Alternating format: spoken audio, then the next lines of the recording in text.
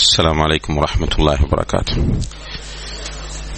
الحمد لله رب العالمين والعاقبة للمتقين ولا عدوان إلا على الظالمين والصلاة والسلام على أشرف الأنبياء والمرسلين وعلى آله وأصحابه أجمعين أما بعد. கண்ணியத்திற்குரிய பெரியோர்களே, சகோதர சகோதரிகளே, நம்முடைய இந்த வகுப்பிலே பிரதானமாக தஃப்சீர் வகுப்பொன்றையும் நாம் தொடர்ச்சியாக நடத்தி கொண்டு வருகிறோம். குறிப்பாக ஷேக் முஹம்மது பின் சாலிஹ் அல் உதைமீன் ரஹிமஹுல்லா அவர்கள் ஜுஸு அம்ம என்ற அந்த பகுதிக்கு வழங்கிய தஃப்சீரை நாம் பார்த்து வருகிறோம். பெரும்பாலான பகுதியை அல்லாஹ்வுடைய உதவியால் பார்த்து முடித்திருக்கிறோம், அல்ஹம்துலில்லாஹ். இன்றைய வகுப்பிலே 85வது அத்தியாயமாக இருக்கக்கூடிய சூரா அல் புரூஜ் என்ற அத்தியாயத்தின் விளக்க உரையை நாம் இன்ஷா அல்லாஹ் பார்க்க இருக்கின்றோம். அல்லாஹு தஆலா இந்த அத்தியாயத்தில் 22 வசனங்களை இறக்கியிருக்கிறான். மக்காவிலே அருளப்பட்ட ஒரு அத்தியாயமாக இந்த அத்தியாயம் காணப்படுகிறது. குறிப்பாக இந்த அத்தியாயம் மூமின்களுக்கு நெருக்கடிகளுக்கும் அடக்குமுறைகளுக்கும் உள்ளாக்கப்படக்கூடிய மூமின்களுக்கு ஒரு ஆறுதலை தரக்கூடிய அத்தியாயமாக இருந்து கொண்டிருக்கிறது. அல்லாஹு தஆலா இந்த அத்தியாயத்தை வஸ்ஸமாஇ ذاتில் புரூஜ் என்று ஆரம்பிக்கிறார். புரூஜ் என்று சொன்னால் நட்சத்திரங்கள் என்பது அர்த்தமாகும். நட்சத்திரங்களை உடைய வானத்தின் மீது சத்தியமாக, வல் யௌமில் மவ்ஊத் வாக்களிக்கப்பட்ட அந்த நாளின் மீதும் சத்தியமாக, வஷாஹிதின் வமஷ்ஹூத் சாட்சி சொல்லக்கூடியதின் மீதும் சத்தியமாக, சாட்சி சொல்லப்படுவதின் மீதும் சத்தியமாக என்று அல்லாஹு தஆலா இங்கே 4 விஷயங்களிலே சத்தியம் செய்கிறார். இப்ப பின்னால் ஒரு மிக முக்கியமான செய்தி அல்லாஹு தஆலா சொல்ல வருகிறான். பொதுவாக சத்தியத்தை பற்றிய ஒரு தெளிவு நமக்கு இருக்கிறது. இருந்தாலும் கூட மீண்டும் ஒரு முறை சுருக்கமாக அதை நாம் நினைவுபடுத்திக் கொள்கிறோம். சத்தியம் செய்வதாக இருந்தால் அடியார்களை பொறுத்தவரையில் அல்லாஹ் ஒருவன் மீது மாத்திரமே சத்தியம் செய்ய வேண்டும். அல்லாஹ்வின் மீது சத்தியம் செய்கிற போது நாம் வல்லாஹி என்ற பிரயோகத்தை பயன்படுத்துவது மிகவும் உசிதமானது. அல்லது ரப்பில் கஅபா என்று சொல்லலாம். கஅபாவினுடைய ரப்பின் மீது சத்தியமாக, அல்லது பில்லாஹி தல்லாஹி போன்ற பிரயோகங்களையும் பயன்படுத்தலாம். அல்லாஹ் அல்லாதவர்கள் மீது சத்தியம் செய்வது என்பது 2 வகைப்படும். ஒன்று ஷிர்குல் அஸ்கராக இருக்கும், இன்னும் ஒன்று ஷிர்குல் அக்பராக இருக்கும்.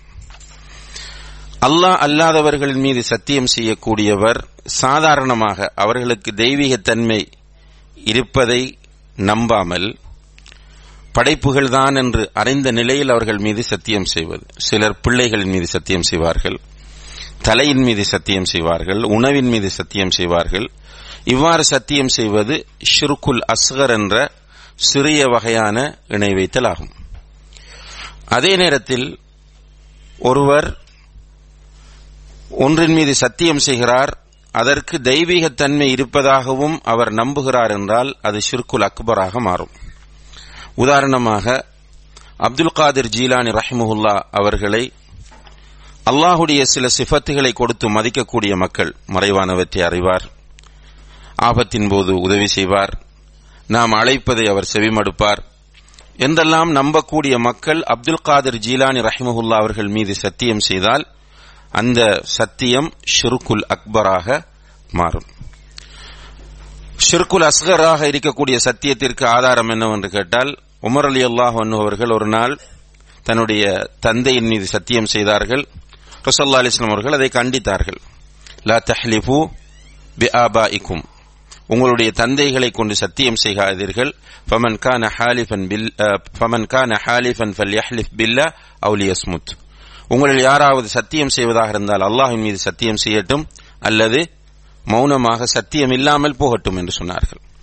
எனவே இந்த ஹதீஸில் ரசூலுல்லாஹி அலைஹி வஸல்லம் அவர்கள் அவரை கண்டிக்கிறாரே தவிர அவரை கலிமா சொல்லவோ அல்லது நீ ஷிர்க் செய்து விட்டாய் என்று கண்டிக்கவோ இல்லை. அதே நேரத்தில் அல்லாஹ்வுடைய தூதர் இன்னும் ஒரு ஹதீஸ்ல சொன்னார்கள், மன் கான ஹாலிஃபன் ஃபகால பில்லாத்தி வல் உஸ்ஸா, யார் ஒருவர் சத்தியம் செய்யும் போது லாத்தின் மீது சத்தியமாக உஸ்ஸாவின் மீது சத்தியமாக என்று சொல்கிறாரோ ஃபல்யகுல் லா இலாஹ இல்லல்லாஹ், அவர் லா இலாஹ இல்லல்லாஹ் என்று கலிமா சொல்லிக் கொள்ளட்டும் என்று அல்லாஹ்வுடைய தூதர் சொன்னார்கள். இங்கே லாத்தின் மீது சத்தியமாக உஸ்ஸாவின் மீது சத்தியமாக என்று சொல்லும் போது அவர் ஷிர்குல் அக்பரை செய்கிறார். ஏனென்றால் லாத்தும் உஸ்ஸாவும் அவர்கள் கடவுள்களாக நம்பக்கூடியவைகளாகும். எனவே அன்புள்ள சகோதர சகோதரிகளே, அல்லாஹ் அவனுடைய படைப்புகளின் மீது சத்தியம் செய்கிற பூரணமான உரிமையை கொண்டவனாக இருந்து கொண்டிருக்கிறான். அவன் விரும்பியதன் மீது சத்தியம் செய்வான். ஆனால் அடியார்களை பொறுத்தவரையில் அவர்கள் சத்தியம் செய்வதாக இருந்தால் அல்லாஹின் மீது சத்தியம் செய்ய வேண்டும், இல்லை என்றால் சத்தியம் செய்ய கூடாது. இப்ப அல்லாஹு தஆலா சத்தியம் செய்கிற அந்த அம்சங்கள் அவை முக்கியமானவையாக இருக்கும். எதன் மீது அல்லாஹ் சத்தியம் செய்கிறானோ அதனுடைய முக்கியத்துவத்தை உணர்த்துவதற்காகத்தான் அதை குறிப்பிட்டு சத்தியம் செய்வான். இங்கே நட்சத்திரங்களை உடைய வானத்தின் மீது சத்தியம் செய்கிறான் என்றால் அது மிக முக்கியமான ஒன்று. அதே போன்று அல் யௌமுல் மவ்ஊத், வாக்களிக்கப்பட்ட அந்த நாளின் மீது சத்தியம் செய்கிறான். வாக்களிக்கப்பட்ட நாள் எது? மறுமை நாள். அதுவும் முக்கியமான ஒன்று. வஷாஹிதின், ஷாஹித் என்று சொன்னால் சாட்சி சொல்லக்கூடியவர்கள், சாட்சி சொல்லக்கூடியவர். யாரு சாட்சி சொல்லக்கூடியவர்? ஒரு இடத்தில் அல்லாஹு தஆலா நபிகள் நாயகம் ஸல்லல்லாஹு அலைஹி வஸல்லம் அவர்களை சாட்சி சொல்லக்கூடியவராக அறிமுகப்படுத்துகிறான் குர்ஆனில். இன்னும் ஒரு இடத்தில் முஸ்லிம் சமுதாயம் மூமின்கள் சாட்சி சொல்லக்கூடியவர்கள் என்று சொல்கிறான். இன்னும் ஒரு இடத்திலே மலக்குகள் சாட்சி சொல்வார்கள் என்று சொல்கிறான். இன்னும் சில இடங்களில் நம்முடைய உடல் உறுப்புகள் சாட்சி சொல்லும் என்று சொல்கிறான். இப்ப இங்கே பொதுவாக சாட்சி சொல்லக்கூடியதன் மீது சத்தியமாக என்று சொல்வதிலிருந்து நபி ஸல்லல்லாஹு அலைஹி வஸல்லம் அவர்கள், அதே போன்று மலக்குகள், நம்முடைய உடல் உறுப்புகள், இவைகள் எல்லாமே அதற்குள் அடங்கக்கூடியதாக இருக்கிறது என்பதை நாம் புரிந்து கொள்ள வேண்டும். வமஷ்ஹூத், சாட்சி சொல்லப்பட்டது என்பதை பொறுத்தவரையில் தப்சீர் ஆசிரியர்கள் இது மறுமை நாளை குறிப்பதாக குறிப்பிடுகிறார்கள். எனவே மீண்டும் அல்லாஹு தஆலா இங்கே மறுமையை நினைவுபடுத்துகிறான். இந்த 4 விஷயங்களிலும் அல்லாஹு தஆலா சத்தியம் செய்து அதனுடைய முக்கியத்துவத்தை நமக்கு உணர்த்திய பிறகு பின்னால் சொல்ல வருகிற செய்தியை வலுப்படுத்துகிறான். பின்னால் அல்லாஹு தஆலா என்ன சொல்கிறான்? குத்தில அஸ்ஹாபுல் உஹ்தூத். உஹ்தூத் என்றால் கிடங்குகள். அப்ப அஸ்ஹாபுல் உஹ்தூத் என்றால் கிடங்குவாசிகள் அழிக்கப்பட்டு விட்டார்கள் அல்லது நாசமாக்கப்பட்டு விட்டார்கள். இது அல்லாஹ்வுடைய ஒரு சாபமாகும்.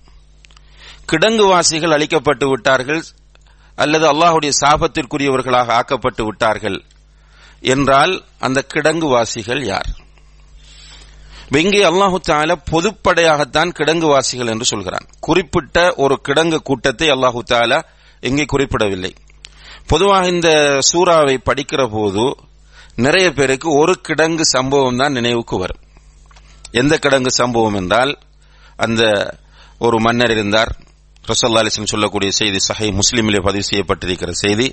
ஒரு காலத்தில் ஒரு மன்னர் இருக்கிறார். அந்த மன்னருடைய சபையிலே ஒரு சூனியக்காரன் இருக்கிறான். அந்த சூனியக்காரன் வயோதிபத்தை அடைந்த போது மன்னரிடம் வந்து சொல்கிறார், எனக்கு வயதாகிவிட்டது, எனவே இந்த கலையை கற்றுக்கொள்ளக்கூடிய ஒருவரை நீங்கள் ஏற்பாடு செய்ய வேண்டும் என்று சொன்னபோது மன்னர் ஒரு இளைஞனை அல்லது ஒரு சிறுவனை அதற்காக வேண்டி அழைக்கிறார். சிறுவன் மன்னருடைய அரண்மனைக்கு இந்த சூனியத்தை கற்றுக்கொள்வதற்காக சூனியக்காரனிடம் வருகிற வழியில் ஒரு வணக்கவாளியை சந்திக்கிறார். ஒரு ராஹிபை, வணக்கவாளி அல்லது ஒரு மதகுரு, அவரை சந்திக்கிறார். சந்தித்து அவர் சொல்லக்கூடிய சில உபதேசங்களை இவர் செவிமடுக்கிறார். செவிமடுக்கும் போது அந்த ராஹிப் சொல்லக்கூடிய உபதேசங்கள் இந்த சிறுவனுக்கு சரியாக படுகிறது. இவரிடம் நீண்ட நேரம் உட்காருகிறான். உட்கார்ந்து விட்டு சூனியக்காரனிடம் போகும்போது சூனியக்காரன் கண்டிக்கிறான். அப்ப அந்த சிறுவன் வந்து சொல்லுகிறான், இப்படி சூனியக்காரன் என்னை கண்டிக்கிறான், என்ன செய்வது என்று. அந்த மதகுரு ராஹிப் சொல்லுகிறார், நீ சூனியக்காரன் கேட்டால் சொல்லி ஏன் தாமதித்து வருகிறாய் என்று கேட்டால் வீட்டில் தாமதிக்க வைத்து விட்டார்கள் என்று சொல்லு, வீட்டிலே கேட்டார்கள் என்றால் சூனியக்காரன் தாமதிக்க வைத்து விட்டான் என்று சொல்லு. இப்ப இந்த இளைஞன் அந்த அறிஞரிடம் படித்துக் கொண்டிருக்கிறான். அந்த அறிஞர் இந்த இளைஞனுக்கு அல்லாஹ்வை அறிமுகப்படுத்துகிறார். இந்த விஷயத்தை உள்வாங்கிக் கொண்டு ஒரு நாள் சூனியக்காரனிடம் போகிற வழியில் மக்கள் எல்லோரும் ஒரு பெரிய ஒரு பிராணியை பார்த்து பயந்து போய் நிற்கிறார்கள். அந்த பிராணி அந்த இடத்தை விட்டு அகன்றால்தான் எல்லோராலும் அந்த இடத்தை கடக்க முடியும். இப்படியான சூழ்நிலையில் யாருமே என்ன செய்வது என்று தெரியாமல் இருக்கும் போது இந்த இளைஞன் ஒரு கல்லை எடுத்து அவன் அல்லாஹ்விடத்தில் துஆ செய்கிறான். இந்த அறிஞர் எனக்கு சொல்லித் தருவது உண்மையாக இருந்தால் இந்த பிராணி இந்த இடத்திலிருந்து போக வேண்டும் என்று கல்லை எறிகிறான். அந்த பிராணி அந்த இடத்தை விட்டு அகல்கிறது. இந்த செய்தியை போய் அறிஞரிடம் சொல்லுகிறான். சொன்னபோது அந்த ராஹிப் சொல்லுகிறார், நீ என்னை விட பெரிய ஆளாகி விட்டாய், எனக்கு கூட அல்லாஹு தஆலா இந்த அளவுக்கு ஆற்றலை தரவில்லை, என்னை விட ஒரு பெரிய நிலையை நீ அடைந்து விட்டாய் என்று சொல்லி அந்த இளைஞனுக்கு அவர் தெளிவுபடுத்துகிறார். அப்போது அந்த இளைஞன் முடிவெடுத்தான், இதற்கு பிறகு சூனியக்காரனிடம் போகக்கூடாது என்று. அவன் உட்கார்ந்து அவன் தாவா பணியிலே ஈடுபடுகிறான். இப்படி தாவா பணியில் ஈடுபடும் போது அல்லாஹு தஆலா அவனுக்கு கொடுத்த ஆற்றல் என்னவென்றால், இந்த குஷ்டரோகிகள், தோல் நோய் உள்ளவர்கள், கண் தெரியாதவர்களை எல்லாம் குணப்படுத்துவது, அதுபோன்று இன்னும் பல நோய்களுக்கு சிகிச்சை செய்யக்கூடிய ஒரு ஆற்றலை அல்லாஹு தஆலா அவனுக்கு கொடுக்கிறான். இந்த இளைஞன் அந்த பணியை செய்து கொண்டிருக்கும் போது மன்னருடைய சபையில் இருந்த ஒருவர், இரண்டு கண்களும் தெரியாது, இந்த சிறுவனுடைய செய்தி கேள்விப்பட்டு சிறுவனிடம் வருகிறார். வந்து என்னுடைய கண்ணை நீ குணப்படுத்து, நீ சூனியத்தை வைத்து குணப்படுத்துவதாக நான் அறிந்தேன். அப்படி சொல்லும் போது அந்த இளைஞன் சொல்லுகிறான், நான் யாரையும் என்னுடைய திறமைகளை வைத்து குணப்படுத்துவது கிடையாது. நீங்கள் அல்லாஹ்வை ஈமான் கொண்டால் நான் உங்களுக்கு அல்லாஹ்விடத்தில் துஆ செய்வேன் குணத்தை கொடுக்குமாறு. அப்போது அல்லாஹ் உங்களுக்கு ஆரோக்கியத்தை தருகிறான். இதில்லாமல் என்னுடைய சக்தி எதுவுமே கிடையாது என்று அந்த சிறுவன் சொல்லும்போது அந்த மன்னனுடைய சபையிலே இருக்கக்கூடிய அந்த கண் தெரியாத அந்த மனிதர் அல்லாஹ்வை ஈமான் கொள்கிறார். இந்த சிறுவன் அவருக்காக துஆ செய்கிறான். கண் பார்வை அவருக்கு கிடைக்கிறது. இப்ப கண் பார்வையோடு மன்னனுடைய சபைக்கு சென்ற அந்த மன்னனுடைய நண்பனை பார்த்த மன்னன், எப்படி உனக்கு கண் பார்வை கிடைத்தது என்று கேட்கும்போது அந்த மனிதர் ஈமான் கொண்டு விட்டார். அவர் தெளிவாக சொன்னார், என்னுடைய ரப் எனக்கு கண் பார்வையை திருப்பி கொடுத்தான் என்று சொல்லும்போது அந்த காலத்தில் இருந்த மன்னர்கள் தங்களை ரப்பாகத்தான் மக்களுக்கு அடையாளப்படுத்திக் கொண்டிருந்தார்கள். எனவே அந்த மன்னன் கேட்கிறான், என்னை தவிர வேறு ரப் உனக்கு இருக்கிறதா என்று. அதற்கு தெளிவாகவே அவர் சொன்னார், உறுதியான ஈமானோடு இருந்தவர் சொன்னார், என்னுடையவும் உங்களுடையவும் ரப்பு அந்த அல்லாஹ் தான் எனக்கு குணத்தை தந்தான் என்று சொல்லும்போது அவனுக்கு கோபம் வருகிறது. கோபம் வந்து கடைசியில் என்ன பண்றான், அந்த இளைஞனை அழைத்து வருகிறான். அவன் நிற்கும் போதே இந்த மனிதரை இரண்டாக ஒரு வாளினால் வெட்டி இரண்டாக பிளக்கிறான். பிளந்துவிட்டு அவனுடைய மன்னருடைய ஆட்களிடம் சொல்லுகிறான், இந்த இளைஞனை நீங்கள் அழைத்து சென்று மலையின் உச்சிக்கு கொண்டு செல்லுங்கள். அங்கு கொண்டு போய் அவனை அங்கிருந்து தள்ளி கீழே கொலை செய்யுங்கள். முதலிலே உன்னுடைய ரப்பு யார் என்று கேளுங்கள். அவன் என்னுடைய ரப்பு மன்னர் தான் என்று சொன்னால் ஆளை விடுங்கள். அப்படி இல்லாமல் என்னுடைய ரப் அல்லாஹ் என்று பிடிவாதமாக இருந்தால் மலையின் உச்சியிலிருந்து அவனை கீழே தள்ளி விடுங்கள். அப்படி அவன் சிதறி சாகட்டும் என்று சொல்லி அனுப்புகிறான். மலையின் உச்சிக்கு இளைஞன் அழைத்துச் செல்லப்படுகிறான். உச்சியில் வைத்து அந்த இளைஞன் துஆ கேட்கிறான். அல்லாஹ் அவனை கொடுத்திருந்த பெரிய ஒரு கராமத், துஆ கேட்டோடனே கபூல் ஆகுது. அப்ப அங்க போய் துஆ கேட்கிறான், அல்லாஹும் மக்ஃபினிஹிம், அதாவது யா அல்லாஹ் நீ விரும்பியதை கொண்டு இவர்களிடமிருந்து என்னை பாதுகாத்து விடு என்று சொல்லும் போது அந்த இடத்தில் மலையில் ஒரு எர்த்குவேக் மாதிரி ஏற்பட்டு அழைத்துச் சென்றவர்கள் கீழே விழுந்து மரணித்து விடுகிறார்கள். இளைஞன் தப்பித்து விடுகிறான். இளைஞன் அப்படியே மன்னருடைய சபைக்கு வருகிறான். வந்து விஷயத்தை சொல்லுகிறான், இதுதான் நடந்துச்சு. திரும்ப ஒரு டீமை எடுத்து இவனை கடலில் கொண்டு போய் நடுக்கடலில் வைத்து கேளுங்கள். இவன் என்னுடைய ரப்பு என்னும் மன்னர் தான் என்று சொன்னால் விடுங்கள், இல்லை என்றால் கொல்லுங்கள். நடுக்கடலுக்கு கொண்டு போய் அவர்கள் மிரட்டும் போது இந்த இளைஞன் மீண்டும் துஆ செய்கிறான். அல்லாஹு தஆலா படகை ஆட வைத்து கூட சென்றவர்கள் கடலில் விழுந்து மரணிக்கிறார்கள். இவன் திரும்ப வருகிறான்.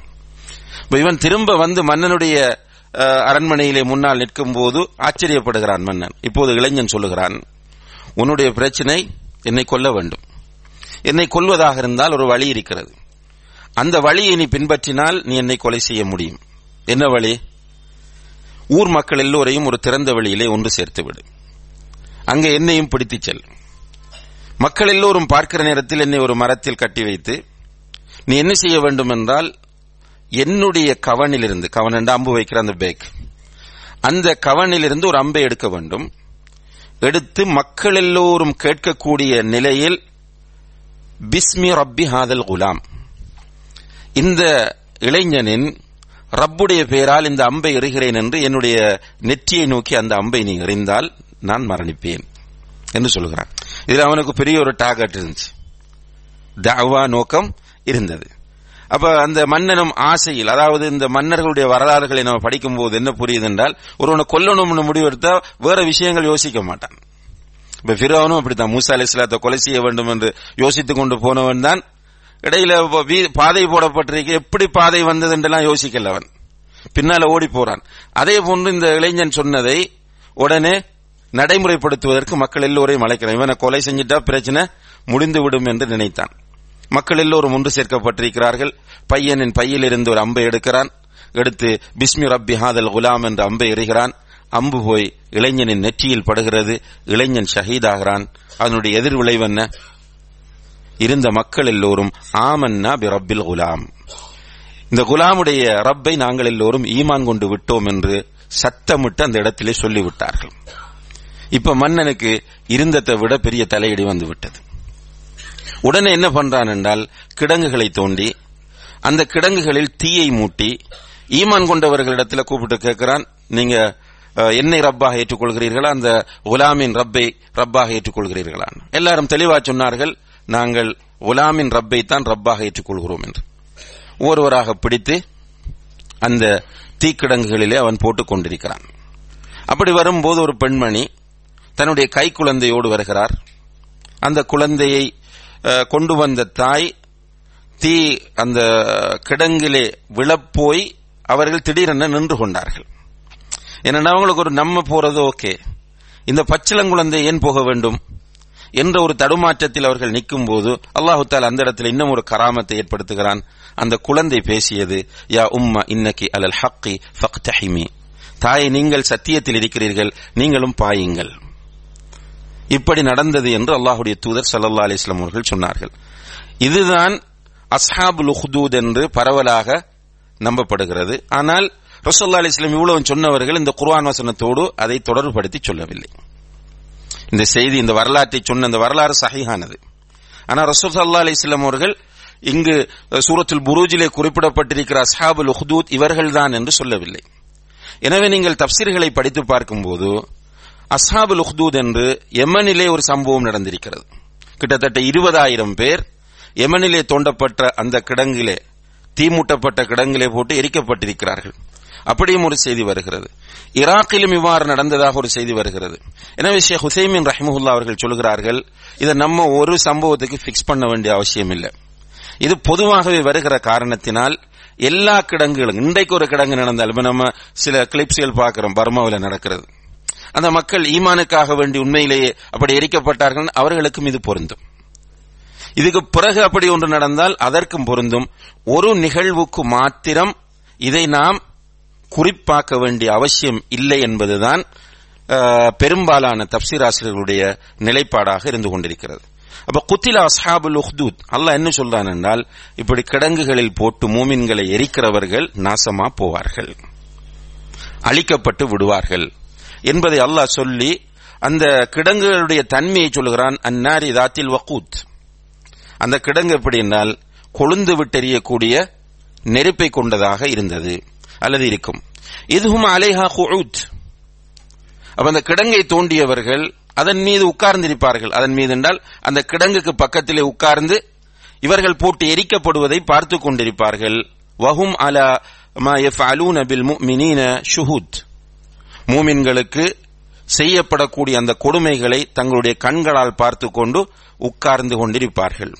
வமா நகமு மின்ஹும், இப்படி மூமின்களை அவர்கள் அந்த கிடங்குகளில் போட்டு எரிப்பதற்குரிய காரணம் இல்லா அன் யுமினு பில்லாஹில் அஸீஸில் ஹமீத், அசீஸாகிய அல் ஹமீதாகிய அல்லாஹ்வை அவர்கள் ஈமான் கொண்டார்கள் என்கிற ஒரே காரணத்திற்காகத்தான். இந்த கிடங்குகளில் போட்டு எரிக்கப்படுவது எதற்காக என்று கேட்டால் குடும்ப பிரச்சனை, ஊர் பிரச்சனை, சொந்த பிரச்சனைகள் எல்லாம் கிடையாது. மாறாக அல் அசீஸ் அல் ஹமீதாக இருக்கிற அல்லாஹ்வை இவர்கள் ஈமான் கொண்டு விட்டார்கள் என்கிற ஒரே காரணத்திற்காக வேண்டித்தான் இவ்வாறு போட்டு எரிக்கப்படுகிறார்கள். அந்த அல் அசீஸ் அல் ஹமீத் என்ற அல்லாஹ் எப்படிப்பட்டவன் தெரியுமா? அல்லதி லஹு முல்கு ஸமாவாத்தி வல் அர்த், அவனுக்குத்தான் வானங்களினதும் பூமியினதும் உரிமை இருக்கிறது. வானங்களுக்கும் பூமிக்கும் அவன்தான் சொந்தக்காரனாக இருக்கிறான்.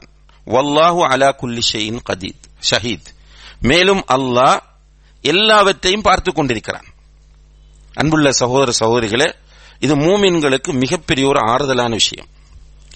இவர்கள் எரிக்கிறார்கள் என்பதற்காக வேண்டி அல்லாஹ் ஒன்றுக்கும் முடியாதவன் அல்ல. எரிக்கிறவர்களை அழித்துவிட அல்லாஹ்வுக்கு முடியும். அப்படி எத்தனையோ விஷயங்களை அல்லாஹு தஆலா செய்து காட்டியிருக்கிறான். ஏனென்றால் அவன் அல் அசீஸ். அசீஸ் என்றால் மிகைத்தவன். அவனை மிகைப்பதற்கு யாராலும் முடியாது. இப்போ இவர்கள் தீயில் போட்டு எரிக்கும் போது பார்த்துக் கொண்டிருக்கிறார்கள். அல்லாஹ் எதை பார்த்துக் கொண்டிருக்கிறான், ஏன் அல்லாஹ் இப்படி செய்து கொண்டிருக்கிறான் என்று நாம் யோசிக்க கூடாது. அதுல நிறைய ஹிக்மத் இருக்கிறது. அல்லாஹ் நினைத்தால் அல்லாஹ்வுக்கு முடியும்.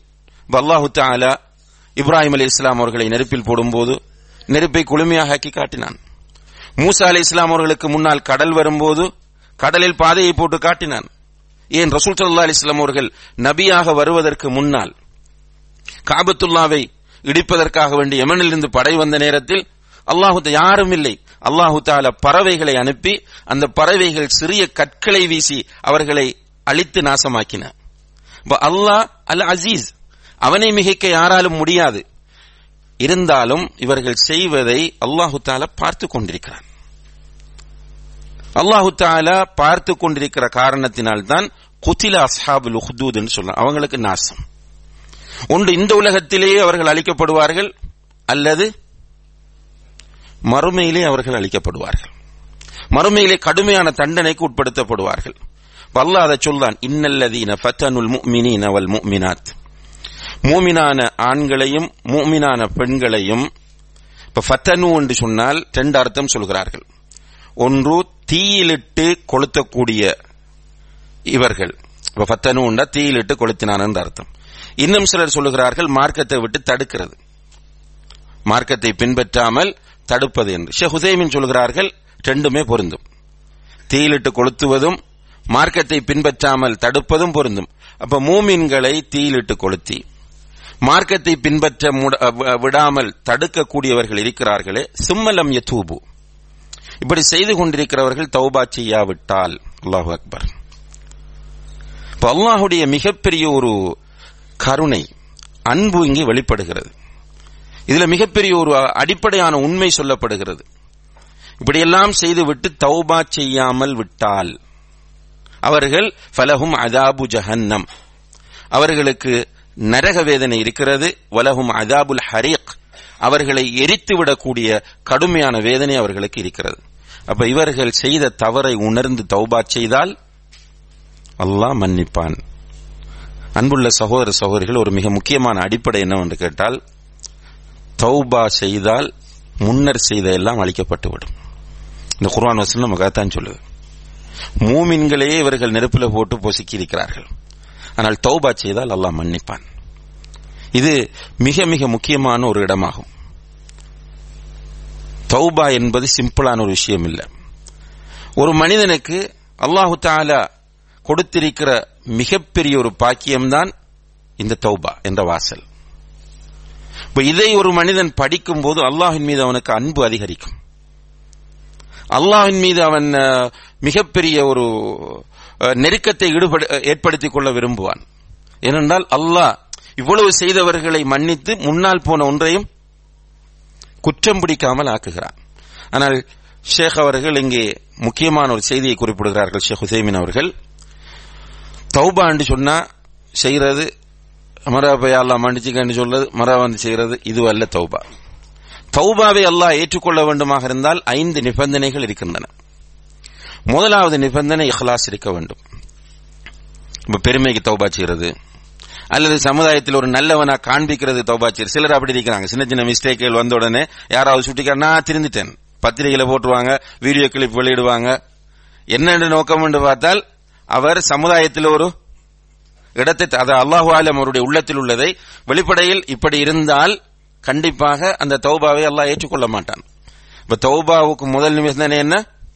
இஹ்லாஸ். இரண்டாவது நிபந்தனை கவலை, அந்நதம். ரசூலுல்லாஹி அலைஹி வஸல்லம் சொன்னார்கள், அந்நதமு தௌபா. ஃபீல் பண்ண வேண்டும், வரி பண்ண வேண்டும், நாம் செய்த குற்றத்தை நினைத்து நினைத்து வேதனைப்பட வேண்டும். உண்மையிலே நீங்க பாருங்க, அந்த 99 பேரை கொலை செய்த மனிதன் அவன் ஃபீல் பண்ணினான்.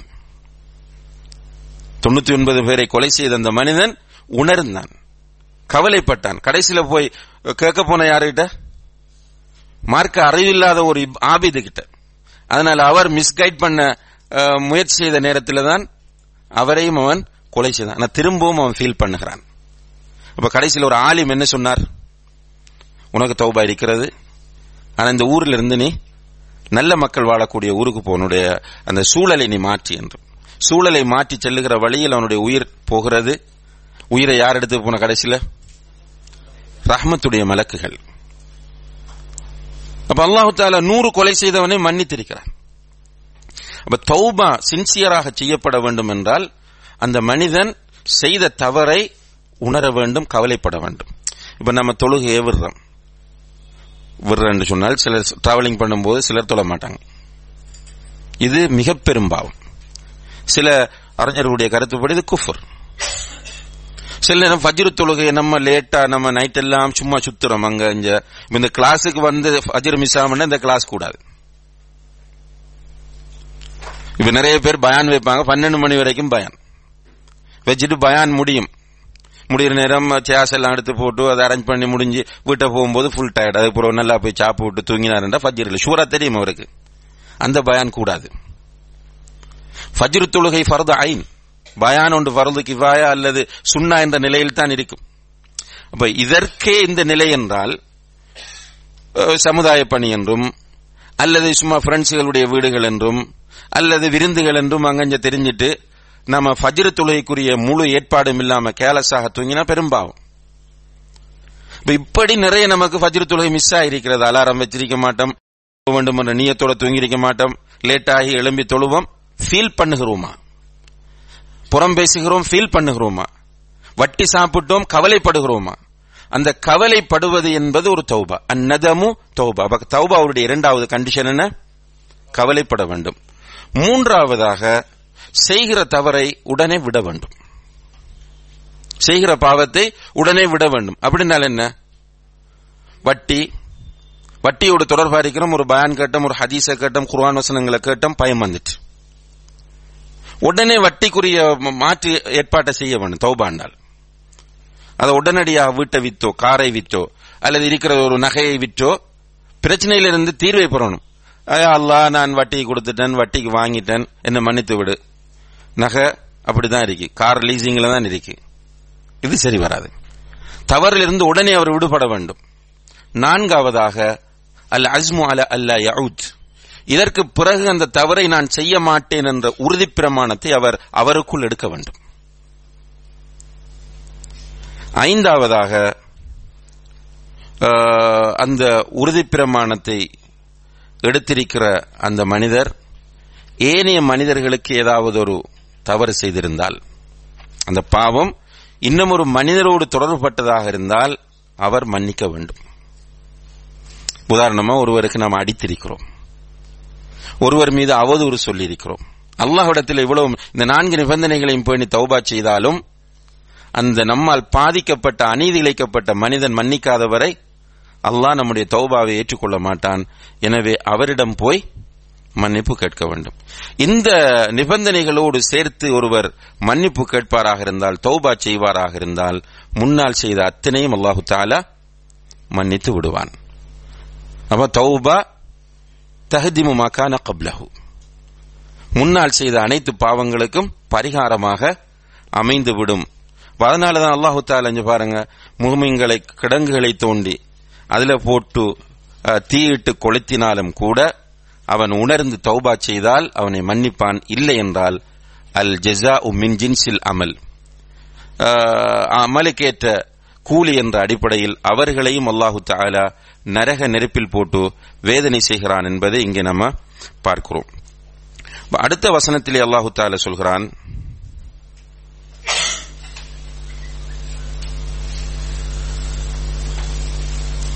இன்னும் ஒரு மிக முக்கியமான செய்தியை குறிப்பிட வேண்டும். ஷேக் அவர்கள் சொல்லக்கூடிய அந்த தௌபாவுக்குரிய கண்டிஷன்ல உண்டு, டைமுக்கு முதல் தௌபா செய்ய வேண்டும். என்ன டைம்? 2 டைம் இருக்கு. ஒன்று, ஒருவனுடைய உயிர் தொண்டைக்குழியை அடைவது. உயிர் தொண்டைக்குழியை அடையும் போது தௌபா செய்து பிரயோசனம் இல்லை. ரசூலுல்லாஹி அலைஹி வஸல்லம் அவர்கள் சொன்னார்கள், இன்னல்லாஹ யக்பலு தௌபத்தல் அப்தி மா லம் யுகர்கிர். உயிர் தொண்டைக்குழியை அடையாத வரையில் ஒருவன் தௌபா செய்தால் அல்லாஹ் அவனுடைய தௌபாவை ஏற்றுக்கொள்வான். தொண்டைக்குழியை உயிர் அடைந்த பிறகு தௌபா செஞ்சா ஃபாயிதா இல்ல. இதற்கு எடுத்துக்காட்டை அல்லாஹ் குர்ஆன்ல சொல்றான். யார்? ஃபிரௌன். அவன் ஆமந்து பில்லதி ஆமனத் பிஹி பனு இஸ்ராயில், இஸ்ராயல்கள் ஏற்றுக்கொண்ட அந்த அல்லாஹ்வை நானும் ஈமான் கொள்கிறேன் என்று உயிர் தொண்டைக்குழியை அடையும் போது சொன்னான். அல்லாஹ் சொன்னான், ஆல் ஆன, இப்போதுதான் உனக்கு அந்த டைம் கிடைத்ததா என்று கேட்டு அல்லாஹ் அவனுடைய தௌபாவை ஏற்றுக்கொள்ளவில்லை. இரண்டாவது நேரம் எது? உலகம் அழிகிற சந்தர்ப்பத்தில் இருக்கக்கூடிய ஒருவர் கிழக்கில் இருக்கிற சூரியன் மேற்கில் உதிப்பதற்கு முன்னால் தௌபா செய்ய வேண்டும். மேற்கில் சூரியன் உதித்ததை பார்த்து தௌபா செய்தால் அவருடைய தௌபாவை ஏற்றுக்கொள்ள மாட்டான். அடுத்ததாக அல்லாஹு தஆலா சொல்கிறான், இன்னல்லதீன ஆமனு வ அமிலுஸ் ஸாலிஹாத். இப்ப முன்னால மூமின்களை கொடுமைப்படுத்தியவர்களுக்கு கிடைக்கக்கூடிய தண்டனைகளை அல்லாஹு தஆலா சொல்லிவிட்டு மீண்டும் மூமின்களுக்கு ஆறுதல் சொல்கிறான். இன்னல்லதீன ஆமனு, ஈமான் கொண்டு, வ அமிலுஸ் ஸாலிஹாத், சாலிஹான அமல்களையும் யாரெல்லாம் செய்கிறார்களோ, லஹும் ஜன்னாத்துன் தஜ்ரி மின் தஹ்திஹல் அன்ஹார், கீழே ஆறுகள் ஓடக்கூடிய சுவர்க்கங்கள் அவர்களுக்கு இருக்கின்றன. ذَلِكَ الْفَوْزُ الْكَبِيرُ, அதுதான் மிகப்பெரிய வெற்றியாகும். கீழே ஆறுகள் ஓடக்கூடிய சுவர்க்கம் ஒரு மனிதனுக்கு கிடைப்பதுதான் மிகப்பெரிய வெற்றியாகும் என்று அல்லாஹு தஆலா சொல்கிறான். இங்கே அன்புள்ள சகோதர சகோதரிகளே, ஈமானையும் சாலிஹான அமல்களையும் சேர்த்து அல்லாஹு தஆலா சொல்கிறான். இது அகீதாவோடு சம்பந்தமான மிக முக்கியமான ஒரு விஷயமாகும். இஸ்லாமிய வரலாற்றில் ஒரு கூட்டம் வந்தார்கள். அவர்கள் ஈமான் வேறு அமல் வேறு என்று பிரித்தார்கள். ஒருவர் ஈமான் கொண்டு விட்டால் அவர் அமல் செய்யாவிட்டாலும் பிரச்சனை இல்லை என்றார்கள். இவர்களை அறிஞர்கள், அகீதாவுடைய அறிஞர்கள் முர்ஜிஆக்கள் என்று அடையாளப்படுத்துகிறார்கள். அவங்க எப்படி சொல்லுவாங்க என்றால், ஒருவன் ஈமான் கொண்டு விட்டான், அதற்கு பிறகு அவன் விபச்சாரம் செய்கிறான் அல்லது மதுபானம் அருந்துகிறான் என்றால் அது ஒரு பிரச்சனை இல்லை. அவனுடைய ஈமானும் அபூபக்கர் சித்திக் ரலியல்லாஹு அன்ஹுடைய ஈமானும் சமமானவை என்ற கருத்தை இவர்கள் பிரச்சாரம் செய்தார்கள். ஆனால் இன்றைக்கு அப்படி சொல்லாவிட்டாலும் கூட இன்றைக்கு சிலர் இருக்கிறார்கள், எங்களோட கொள்கை எல்லாம் ஓகே, நாங்கள் ஈமான்ல தெளிவாக இருக்கிறோம், ஆனால் தொழ மாட்டார்கள், ஜகாத்து கொடுக்க மாட்டார்கள், அமல் செய்ய மாட்டார்கள். நன்றாக நாம் புரிந்து கொள்ள வேண்டும், ஈமானும் அமலும் ஒன்றோடொன்று பின்னி பிணைந்தவை. ஈமானையும் அமலையும் பிரிக்க முடியாது. ஈமான் நல்லமல்கள் செய்யும் போது அதிகரிக்கும், நல்லமல்கள் குறையும் போதும், பாவங்கள் அதிகரிக்கும் போதும் ஈமான் குறையும். இதுதான் அஹ்லு சுன்னா வல் ஜமாஅ ஈமானை பற்றி கொண்டிருக்கக்கூடிய மிக முக்கியமான அம்சமாக இருந்து கொண்டு, ஈமான் வேறு அமல் வேறு என்று யாராவது பிரிப்பார்களாக இருந்தால் நிச்சயமாக அவர்கள் வழிகட்ட கொள்கையில் இருக்கிறார்கள் என்பது அதனுடைய அர்த்தமாகும். எனவே அன்புள்ள சகோதர சகோதரிகளே, ஈமானும் சாலிஹான அமலும் ஒரு மனிதனிடம் காணப்பட்டால் அவனுடைய இறுதி முடிவு சுவர்க்கமாக இருக்கும். அதுதான் ஒரு மனிதனுக்கு கிடைக்கிற மிகப்பெரிய வெற்றியாகும் என்று அல்லாஹ் இங்கே பிரகடனப்படுத்துகிறான். தாலிகல் ஃபௌசுல் கபீர். நிறைய சொத்துக்கள் சேர்ப்பதோ, நிறைய செல்வாக்கோடு வாழ்வதோ, அல்லது நிறைய பொருளாதாரத்தை தேடி வைப்பதோ, அல்லது நிறைய கல்வியை பெற்றிருப்பதோ அல்ல. ஒரு மனிதனுக்கு சுவர்க்கம் கிடைக்கும் என்றால் அதுதான் அவனுக்கு கிடைக்கிற மிகப்பெரிய வெற்றி என்று படைத்தவன் ரப்புல் ஆலமீன் இந்த இடத்திலே பிரகடனப்படுத்துகிறான். அதே நேரத்தில் சுவர்க்கத்திற்கு கீழால் ஆறுகள் ஓடும் என்று வருகிறது. இந்த சுவர்க்கத்திற்கு கீழால் ஆறுகள் ஓடும் என்று சொன்னால், ஷேக் உசைமின் ரஹ்மத்துல்லாஹி அவர்கள் ஒரு ஹதீஸை இங்கே குறிப்பிடுகிறார்கள். முசன்னஃப், இப்னு அபி ஷைபா போன்ற ஹதீஸ் கிரந்தங்களிலே வரக்கூடிய செய்தி என்னன்னு கேட்டால், அந்த சுவர்க்கத்தில் ஓடக்கூடிய ஆறுகள் கீழே தோண்டப்பட்டோ அல்லது அணைகள் கட்டப்பட்டோ இருக்காது. அந்த ஹதீஸ்ல எப்படி வருதுன்னால், அந்த ஆறுகள் ஓடும். எப்படி ஓடும்? கீழே தோண்டி இருக்க மாட்டாது, அணைகளும் கட்டப்பட்டிருக்க மாட்டாது. அது ஒரு டிஃபரெண்டா இருக்கும். இரண்டாவது, கீழே என்பது அந்த மரங்களுக்கு கீழும் மாளிகைகளுக்கு கீழும் ஓடும் என்பதுதான் அதனுடைய அர்த்தமாகும் என்று ஷேக் அவர்கள் இங்கே கூறுகிறார்கள். இந்த செய்தியை சொல்லிவிட்டு அல்லாஹ் என்ன சொல்றான் என்றால், ஈமான் கொண்டு சாலிஹான அமல்களை ஒருவர் செய்தால் கீழே ஆறுகள் ஓடக்கூடிய சுவர்க்கம் கிடைக்கும், அதுதான் பெரிய வெற்றி என்று அல்லாஹ் சொல்லிவிட்டு திரும்ப சொல்கிறான், இன்ன பத்ஷ ரப்பிக லஷதீத், உன்னுடைய ரப்பின் பிடி மிக கடுமையானது. இப்ப பிடி என்று அல்லாஹ் இங்கே குறிப்பிடுவது எதை? உன்னுடைய ரப்பின் தண்டனையை. உன்னுடைய ரப்பின் தண்டனை மிக கடுமையானது. எனவே உன்னை தீயிலிட்டு கொளுத்தக்கூடியவர்கள், உன்னை கொடுமைப்படுத்தக்கூடியவர்கள், இவர்களை உன்னுடைய ரப்பு சாதாரணமாக விட்டு விடுவான் என்று நீ நினைக்காதே. உன்னுடைய ரப் பிடிப்பான்.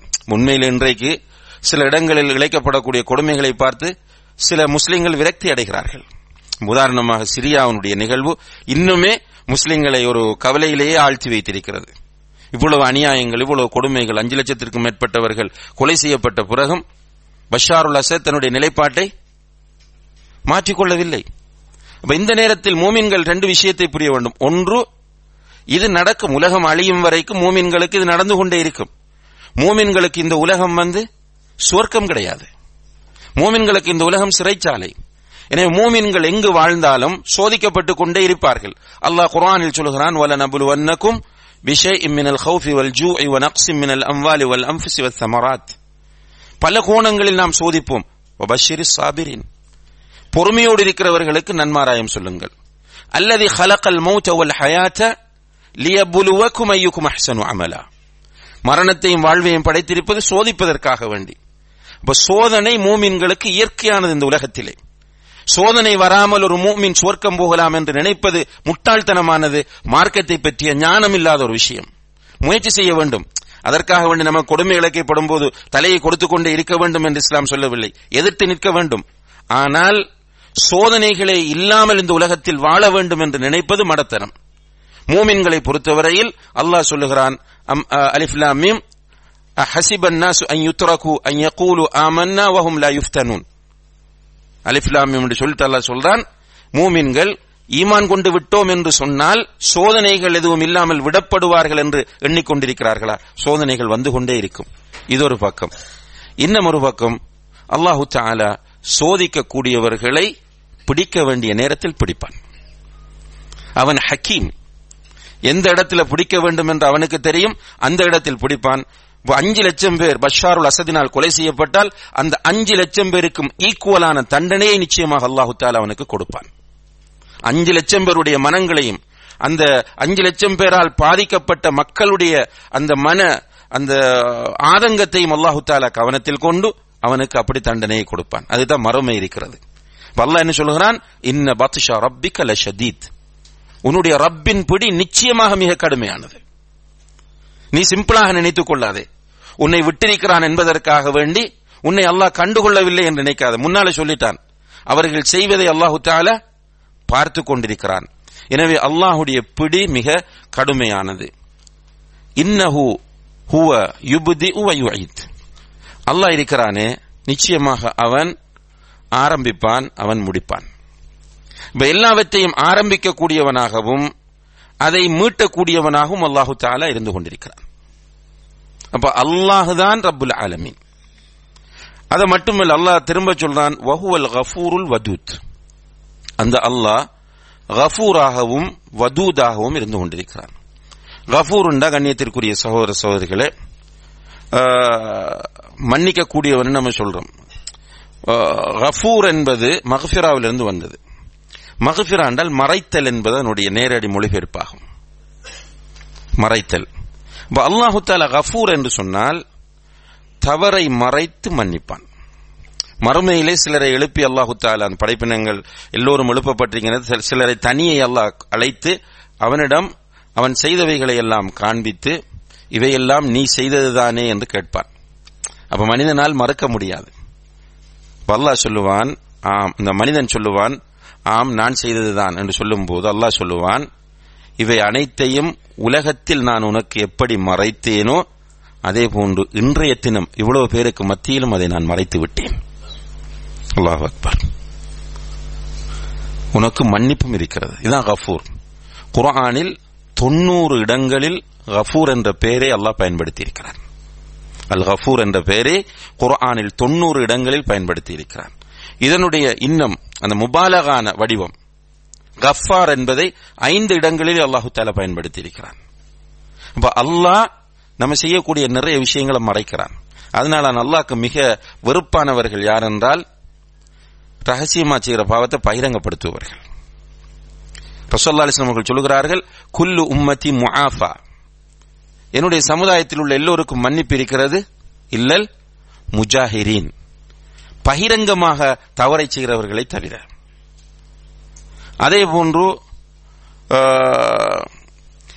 ரசூலுல்லாஹி அலைஹி வஸல்லம் சொன்னாங்க, யார் ஒருவர் தன்னுடைய மனைவியோடு இல்லறத்தில் ஈடுபட்டு விட்டு அதை வெளியே சொல்கிறாரோ அவரை மலக்குகள் சபிப்பார்கள். என்னால் இது இந்த சில விஷயங்களை நீ மறைக்க வேண்டும். பகிரங்கப்படுத்துவதை அல்லாஹ் விரும்புவதில்லை. பகிரங்கப்படுத்துறதால என்ன நடக்கும் என்று கேட்டால் பாவங்கள் சிம்பிள் ஆகிவிடும் சமுதாயத்தில்.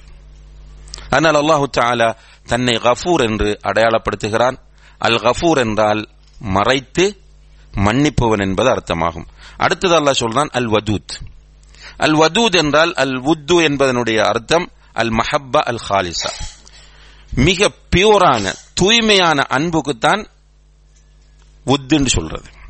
அல்லாஹ் மிக தூய்மையாக அன்பு காட்டக்கூடியவன் என்பது அதனுடைய அர்த்தம். அல்லாஹுடைய அன்பு எந்த களங்கமும் இல்லாதது, மிகவும் பரிசுத்தமானது. அல்லாஹு தஆலா ஒருவரை நேசிக்கிறேன் என்று சொன்னால் அதனுடைய அர்த்தம் அதில் எந்த ஒளிவு மறைவும் இருக்காது, எந்த களங்கமும் அதில் இருக்காது. மிக தூய்மையான முறையில் அல்லாஹு தஆலா நேசிப்பான். துல் அர்ஷில் மஜீத், அந்த அல்லாஹ் எப்படிப்பட்டவன் என்றால் அர்ஷுக்கு சொந்தக்காரனாக இருக்கிறான். இங்கே அல்லாஹு தஆலா துல் அர்ஷி, அவன் அர்ஷுக்கு சொந்தக்காரனாக இருக்கிறான் என்று அடுத்ததாக சொல்கிறான் அல் மஜீது. அல் மஜீது என்பது அல்லாஹுடைய ஒரு பெயராகும். ஷேக் உதைமின் ரஹ்மத்துல்லாஹி அவர்கள் சொல்கிறார்கள், சில கராஅத்துகளில் அல் மஜீதி என்று வந்திருக்கிறது. அல் மஜீதி என்று வந்தால் அதனுடைய அர்த்தம் அர்ஷ் மஜீதானது என்பதாகும். அல் மஜீது என்று ரஃபாக லம்மாக வரும்போது அதனுடைய அர்த்தம் அல்லாஹ் அல் மஜீத் என்பதாகும். அப்ப இந்த இடத்துல 2 கருத்து கொடுத்தாலும் தப்பில்லை என்று ஷேக் உதைமின் ரஹ்மத்துல்லாஹி அவர்கள் சொல்கிறார்கள். எனவே சில பெரும்பாலான தர்ஜமாக்களில் மகத்தான அர்ஷின் என்று மொழிபெயர்த்திருப்பாங்க. அப்ப ஒருவர் அர்ஷை உடையவன், அவன் மகத்துவமிக்கவன் என்று மொழிபெயர்த்தாலும் அது தப்பு இல்லை என்பதை நாம் புரிந்து கொள்ள வேண்டும். அர்ஷை பற்றி நிறைய நாம் ஏற்கனவே அகீதா வகுப்புகளில் பார்த்திருக்கிறோம். அல்லாஹுடைய அர்ஷ் மிக மகத்தானது. அந்த அர்ஷுக்கு கீழே அர்ஷிலேதான் அல்லாஹுடைய குர்சி இருக்கிறது. அர்ஷுக்கு முன்னால் குர்சி. குர்சியை பற்றி அல்லாஹ் சொல்லும் போது வசிஅ குர்சியுஹு ஸமாவாதி வல் அர்த், அல்லாஹுடைய குர்சி வானங்களையும் பூமியையும் விட விசாலமானது என்று சொல்கிறான். அந்த குர்சி அர்ஷுக்கு முன்னால் இருக்கும்போது எப்படி இருக்கும் என்று கேட்டால், ஒரு திறந்த வெளியில் ஒரு சின்ன வளையலை போட்டால் அது எப்படி நம்முடைய கண்களுக்கு தெரியுமோ சாதாரணமானதாக, அதே போன்றுதான் அர்ஷுக்கு முன்னால் குர்சி இருக்கும். அப்ப குர்சி என்பது வானங்களையும் பூமியையும் விட விசாலமானது. அப்ப அர்ஷ் எப்படி இருக்கும்? அல்லாஹு அக்பர். அந்த அர்ஷின் மீது அல்லாஹ் உயர்ந்திருக்கிறான். இதுதான் நம்முடைய அகீதா. குர்ஆனில் 7 இடங்களில் அல்லாஹு தஆலா அர் ரஹ்மான் அலல் அர்ஷி இஸ்தவா, ரஹ்மான் அர்ஷின் மீது உயர்ந்தவனாக இருக்கிறான் என்று சொல்கிறான். அந்த அர்ஷை உடையவனாக அல்லாஹு தஆலா இருக்கிறான். அவன் கண்ணியமானவனாக இருக்கிறான். ஃபஆலுல் லிமா யுரீத், அவன் விரும்புவதையெல்லாம் அதிகமாக செய்யக்கூடியவனாக இருக்கிறான். ஏனென்றால் வானங்களும் பூமியும் அவனுக்குத்தான் சொந்தம். அவன் அசீஸாக இருக்கிறான். அந்த அசீஸ், வானங்களுக்கும் பூமிக்கும் சொந்தக்காரனான அசீஸ், அவனுக்கு முன்னால் இந்த உலகத்தில் எதுவுமே கிடையாது. எனவே அவன் ஃபஆலுல் லிமா யுரீத், அவன் விரும்பியதை எல்லாம் செய்யக்கூடியவன். இதிலே அல்லாஹுடைய வல்லமே அல்லாஹு தஆலா நமக்கு உணர்த்துகிறான். அல்லாஹ் விரும்பின எல்லாத்தையும் செய்வான். ஆனால் அல்லாஹ் யாருக்கும் அநீதி இழைக்க மாட்டான். விரும்பியதை எல்லாம் செய்யக்கூடிய ஆற்றல் உள்ளவன். எல்லோரையும் முஸ்லிமாக்க வேண்டும் என்றால் அவனுக்கு முடியும். எல்லோரையும் ஆரோக்கியமாக வைக்க வேண்டும் என்றால் அவனுக்கு முடியும். எல்லோருக்கும் அல்லாஹ் பொருளாதாரத்தை கொடுக்க வேண்டும் என்றால் அல்லாஹுக்கு முடியும். எல்லாமே அல்லாஹுக்கு முடியும். பஷாரை அழிக்க அல்லாஹுக்கு முடியும். இன்னும் யாரெல்லாம் முஸ்லிம்களுக்கு அநீதி இழைக்கிறார்களோ அவர்களை அழிக்க அல்லாஹுக்கு முடியும். ஃபஆலுன் லிமா யுரீத், அவன் விரும்புவதை செய்யக்கூடியவன். இருந்தாலும் அவன் எதையெல்லாம் செய்கிறானோ அது சரியானது, நீதியானது. அவனுக்கு அதிலே ஒரு ஹிக்மத் இருக்கும். ஹல் அத்தாக்க ஹதீசுல் ஜுனூத், அல்லாஹ் விரும்பியதை செய்யக்கூடியவன். நபியே, இந்த படைகளுடைய செய்தி உனக்கு வந்ததான்னு கேட்கிறான். என்று அல்லாஹ் விரும்பியதை செய்யக்கூடிய எவ்வளவு படைகளை அல்லாஹு தஆலா அழித்திருக்கிறான். ஃபிரௌன் வ சமூத், ஃபிரௌனுடைய செய்தி உனக்கு வந்ததா? ஃபிரௌனை எப்படி அழித்தான் என்பது உனக்கு தெரியாதா? சமூத் கூட்டம், சாலிஹ் அலைஹிஸ்ஸலாம் அவர்கள் நபியாக அனுப்பப்பட்ட சமூத் கூட்டத்தை அல்லாஹ் என்ன செய்தான் என்பது உனக்கு தெரியாதா? இவைகளை எல்லாம் நீ பார்க்கும் போது உனக்கு புரிய வேண்டும். என்ன? அல்லாஹ் ஃபஆலுன் லிமா யுரீத் பலில்லதீன கஃபரு ஃபீ தக்தீப், ஆனால் நிராகரிக்கக்கூடியவர்கள் பொய்யில் தான் இருக்கிறார்கள். அவங்க என்ன ஆகியுமென்னு வச்சாங்க, கிறிஸ்தவர்களாக இருக்கலாம், யூதர்களாக இருக்கலாம், இந்துக்களாக இருக்கலாம், யாராக இருந்தாலும் அவர்கள் என்ன வாதங்களை வைத்தாலும் அவர்கள் பொய்யிலேயே இருக்கிறார்கள். வல்லாஹு மின் வராஇஹிம் முஹீத், அல்லாஹ் அவர்களை பின்னால் இருந்து சூழ்ந்து கொண்டிருக்கிறான். அல்லாஹுடைய பிடியிலிருந்து, அல்லாஹுடைய பார்வையிலிருந்து, அல்லாஹுடைய கட்டுப்பாட்டிலிருந்து அவர்கள் யாருமே போய்விட முடியாது. பல் ஹுவ குர்ஆனும் மஜீத், அது மட்டுமல்ல, இந்த செய்திகள் எல்லாம் அதாவது சொல்லப்படக்கூடிய இந்த குர்ஆன் மகத்துவமிக்க குர்ஆனாக இருந்து கொண்டிருக்கிறது. ஃபீ லவ்ஹின் மஹ்ஃபூத், பாதுகாக்கப்பட்ட அந்த ஏட்டிலே அது எழுதப்பட்டிருக்கிறது என்று அல்லாஹு தஆலா சொல்லி இந்த சூராவை நிறைவு செய்கிறான். எனவே அன்புள்ள சகோதர சகோதரிகளே, இந்த சூரா இன்னும் நிறைய ஆழமான பல செய்திகளை கொண்டிருந்தாலும் கூட நேரத்தை கருத்தில் கொண்டு மிக சுருக்கமாக இங்கே சில செய்திகளை நாம் பதிவு செய்திருக்கிறோம். கண்டிப்பாக வீட்டுக்கு சென்று தர்ஜமத்துல் குர்ஆனை எடுத்து ஒரு தடவை இந்த சூராவை படியுங்கள். இந்த சூரா சொல்லக்கூடிய செய்திகளை இன்னும் தேடுங்கள். அல்லாஹ் ஜல்ல ஷானஹு வ தஆலா இதிலே மூமின்களுக்கு நிறைய நல்ல செய்திகளையும் ஆறுதல்களையும் அல்லாஹு தஆலா வழங்குகிறான்.